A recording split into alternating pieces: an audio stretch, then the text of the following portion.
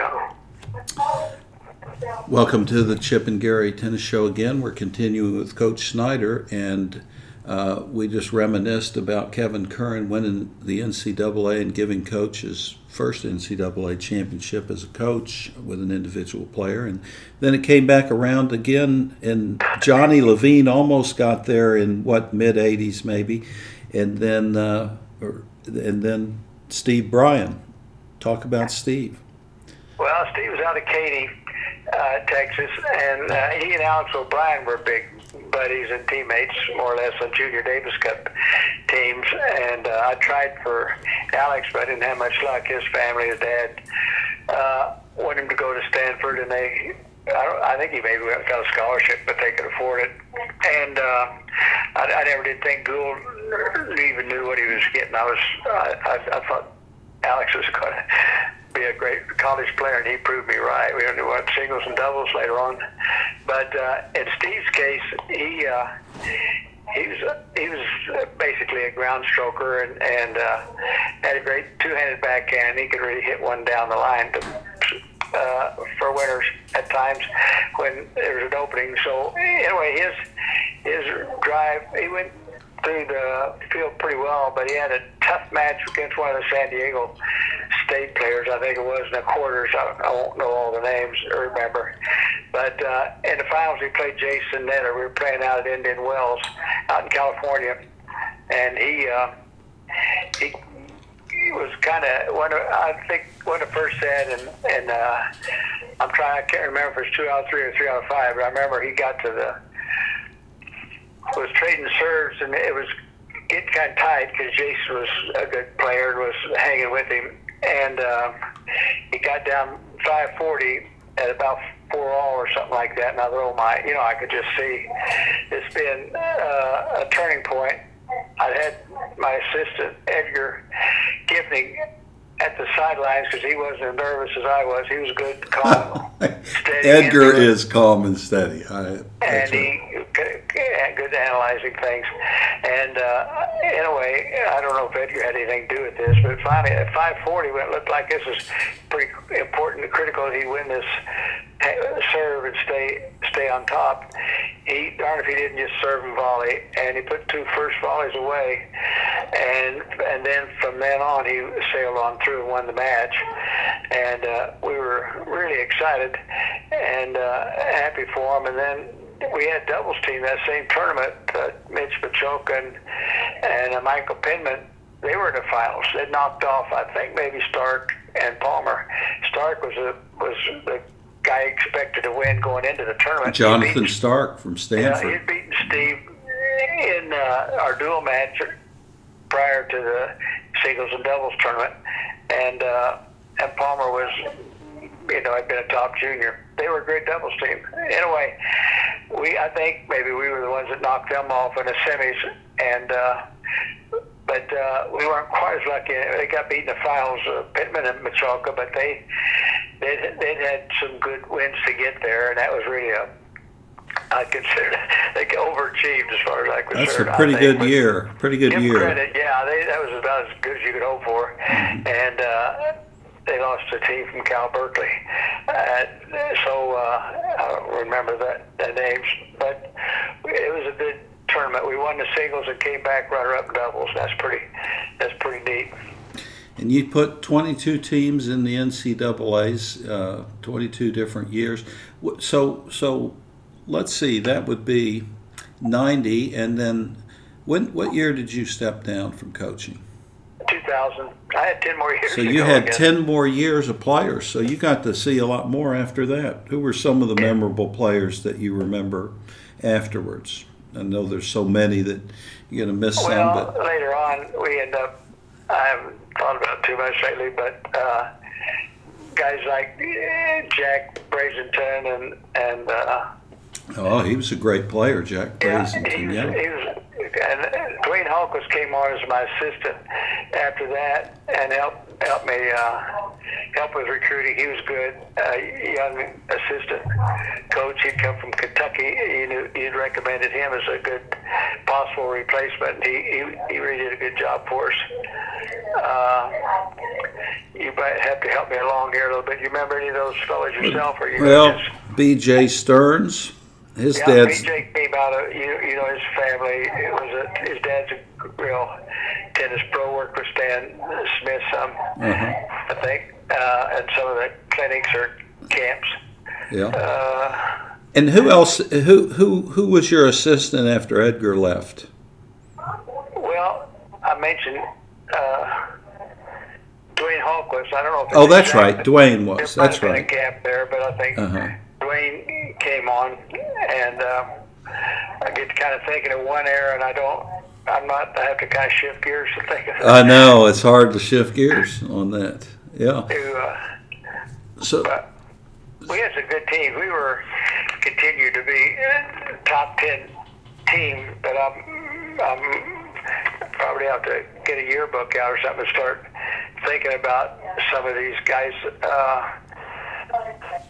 Then I look over on my this All-American thing that I have, and it says it's signed by you, Dave Snyder, one of the years, as ITCA president. How much, that was the Intercollegiate Tennis Association president or vice president, how much work was that? Was that just a couple meetings a year, or was it a lot of work? We do a lot of, David Benjamin got involved there, and we were, that was really before, it's what's it called, ITA or whatever today. We helped set up the ranking system, got it started. It's changed a lot. We set up national indoor singles, national indoor doubles. That was partly Sammy DeMalva down in Houston. And we did, involved in the draws at the tournament and deciding where the NCAA was going to be held. So it was, those kind of things that had to be decided. We had sort of a committee, and I was spending time on that. We had a tournament out here at Lakeway with Kevin won the year before. What year he won the NCAA's? 79, and we got, that was a Michelob Light, and I always felt kind of funny about that. They gave us $80,000 or something like that to put their name on it, and I drank or smoked, so I felt funny about having a beer sponsor. Yeah. But I guess they do that all the time today. Anyway, that was part of what went on while I was president. But like I say, we had some good other coaches that were pitching in. Denny Schechter, some of these different ones around the country were involved. Bobby Bayless was always real helpful out of Notre Dame, and different ones you knew you could count on. And I was happy when David Benjamin was real. It was sort of a natural for that sort of thing. He was spent time doing some of the types of things. It took time. He was an intelligent. He was an intelligent person. I he had a PhD, I think, and so forth. You've got a PhD too. Now, not to say that you're not intelligent too, because we all know how intelligent you are. But drawing a blank on some of those players. Yeah. Well, Coach, I can't remember them either. But I wanted to ask you, out of all the years, I mean, probably 70 years of tennis, what are some of the most important things that tennis has given you? Well, as I mentioned, of course, it was a chance for me to work with some great kids, and like I mentioned earlier, it just amazed me that how many of them, well, they graduated, they got to be sort of the thing you're supposed to do, and they did it, and they, they had such great attitudes and end up having great lives, and they're still going strong. Mm-hmm. We had had kids that really married the right gals and did the right things. We had several pros around, deputies in Dallas area. I mentioned Pilot out in El Paso, and Scott Stewart's been a real great fan and great out of Texas, and he's over at Midland, done a wonderful job. Yes, he has. So we've had some people in the pro business, but a lot of them have had several lawyers. And that Chuck Fraser, it was a doctor. He was a walk-on, but he's been a guy we've kind of talked about him, and Jeb Bush as two walk-ons that really were more nationally known for other accomplishments. Yeah. Now Chuck Fraser, for listeners, that's the doctor that's kind of running the hospital there in Austin. He's saving Stuart Keller, one of my teammates, said I went through the hospital with him one day. He's just saving lives every day, of children and doing things like that. That's kind of impressive. Now Jeb Bush he was on your first team, wasn't he? He's one you didn't mention from your first team. That was a little bit of Bayless's idea. He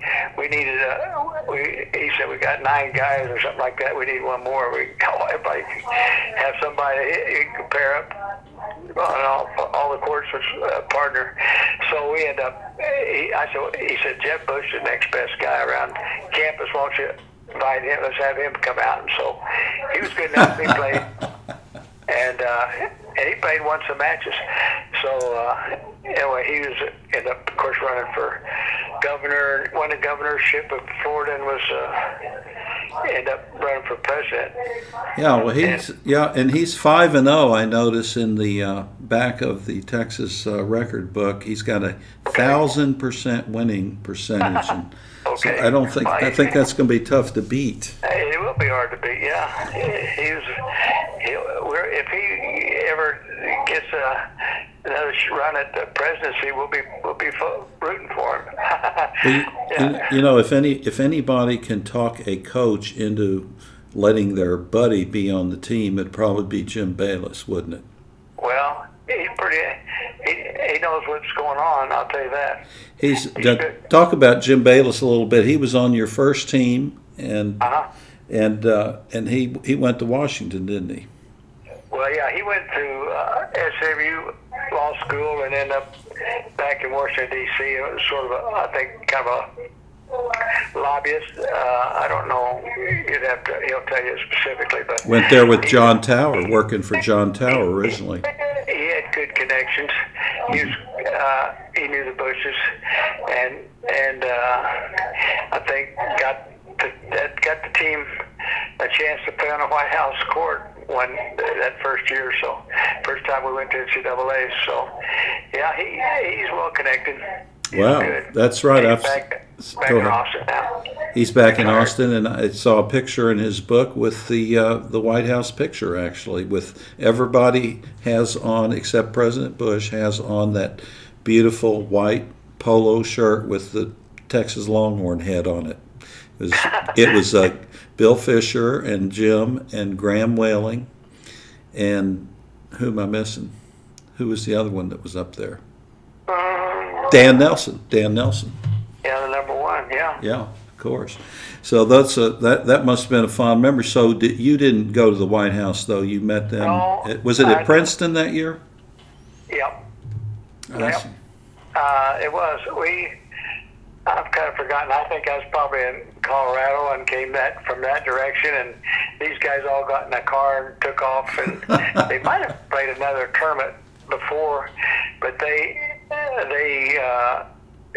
had it all wired so they could go through Washington, D.C. I guess it was on the way, or they made it on the way to Princeton.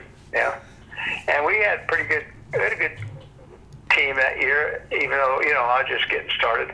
But they're very responsive, and I'd kind of had to, you might say, change the culture a little bit. We'd probably practice a little harder and longer than Wilmer had, and we're taking it pretty seriously.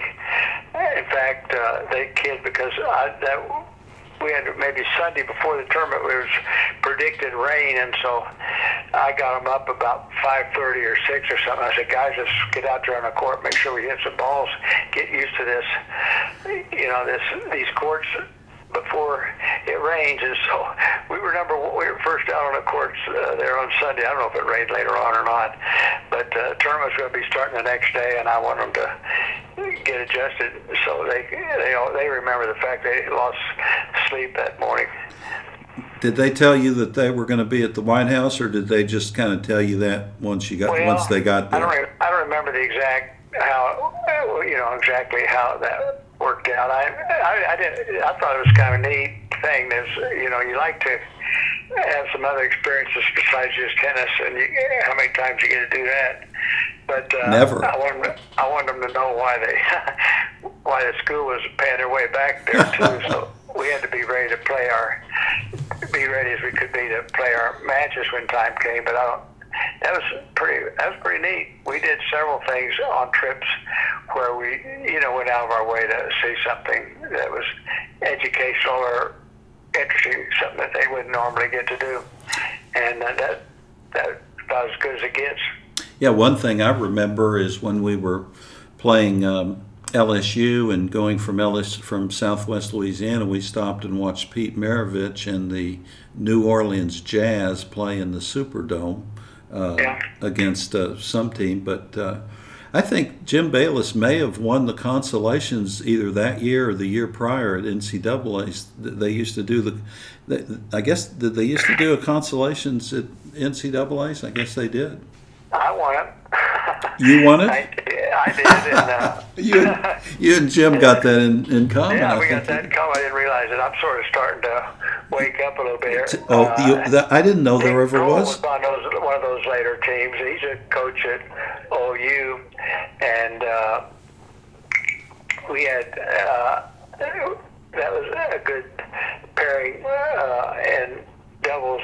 Nick and was playing. He's the coach at Oklahoma, of course. Mm-hmm. Steve's the coach at A&M. Steve Denton is, yes. Yeah. And you got the Oklahoma and A&M, so you've got Texas surrounded by your proteges. In our conference, yeah. Well, one thing that I will say, and maybe I'm a little biased, but it's kind of bears itself out, is that when Kevin Curran came to Texas, and he was, granted, it takes a while to play in the United States when you're in a foreign country and all of that, but Bill Fisher had matched points on him to see who went to the national indoors in the first year, and Steve Denton playing 6, 5, 4, working his way up through the years, as Kevin did, because Kevin came and started lower and later liked playing lower, I think, but when he was the best player on the team. But it's interesting that you really developed those guys. I saw it, and it's they came pretty along. I don't know but we, whatever. We played a lot of tournaments and practice started. I always sort of felt like players were just going to get better the way we organized our practice. We like to start off with some stretching, but we kind of had drills where we hit certain shots to certain parts of the court, and we end up playing, singles or maybe doubles, one or the other, but we play both singles and doubles usually about every day, and end up with some type of conditioning that's just kind of skimming through it. But we kind of tried to hit all the shots, and expected everybody to try hard and concentrate. So it's kind of like good habits every day. Yeah. Well, Coach is another guy that played with Kroll. I'm stumbling into some of these names that I should come off the top of my head. Who is that? Paul Martin from England. Paul Martin, yes. I think Paul Martin's doing some professional coaching on the ATP tour right now. Yeah. Yes. He's a big boy, isn't he? Yeah. And then you had big, tall Ian Williams from England. Yep.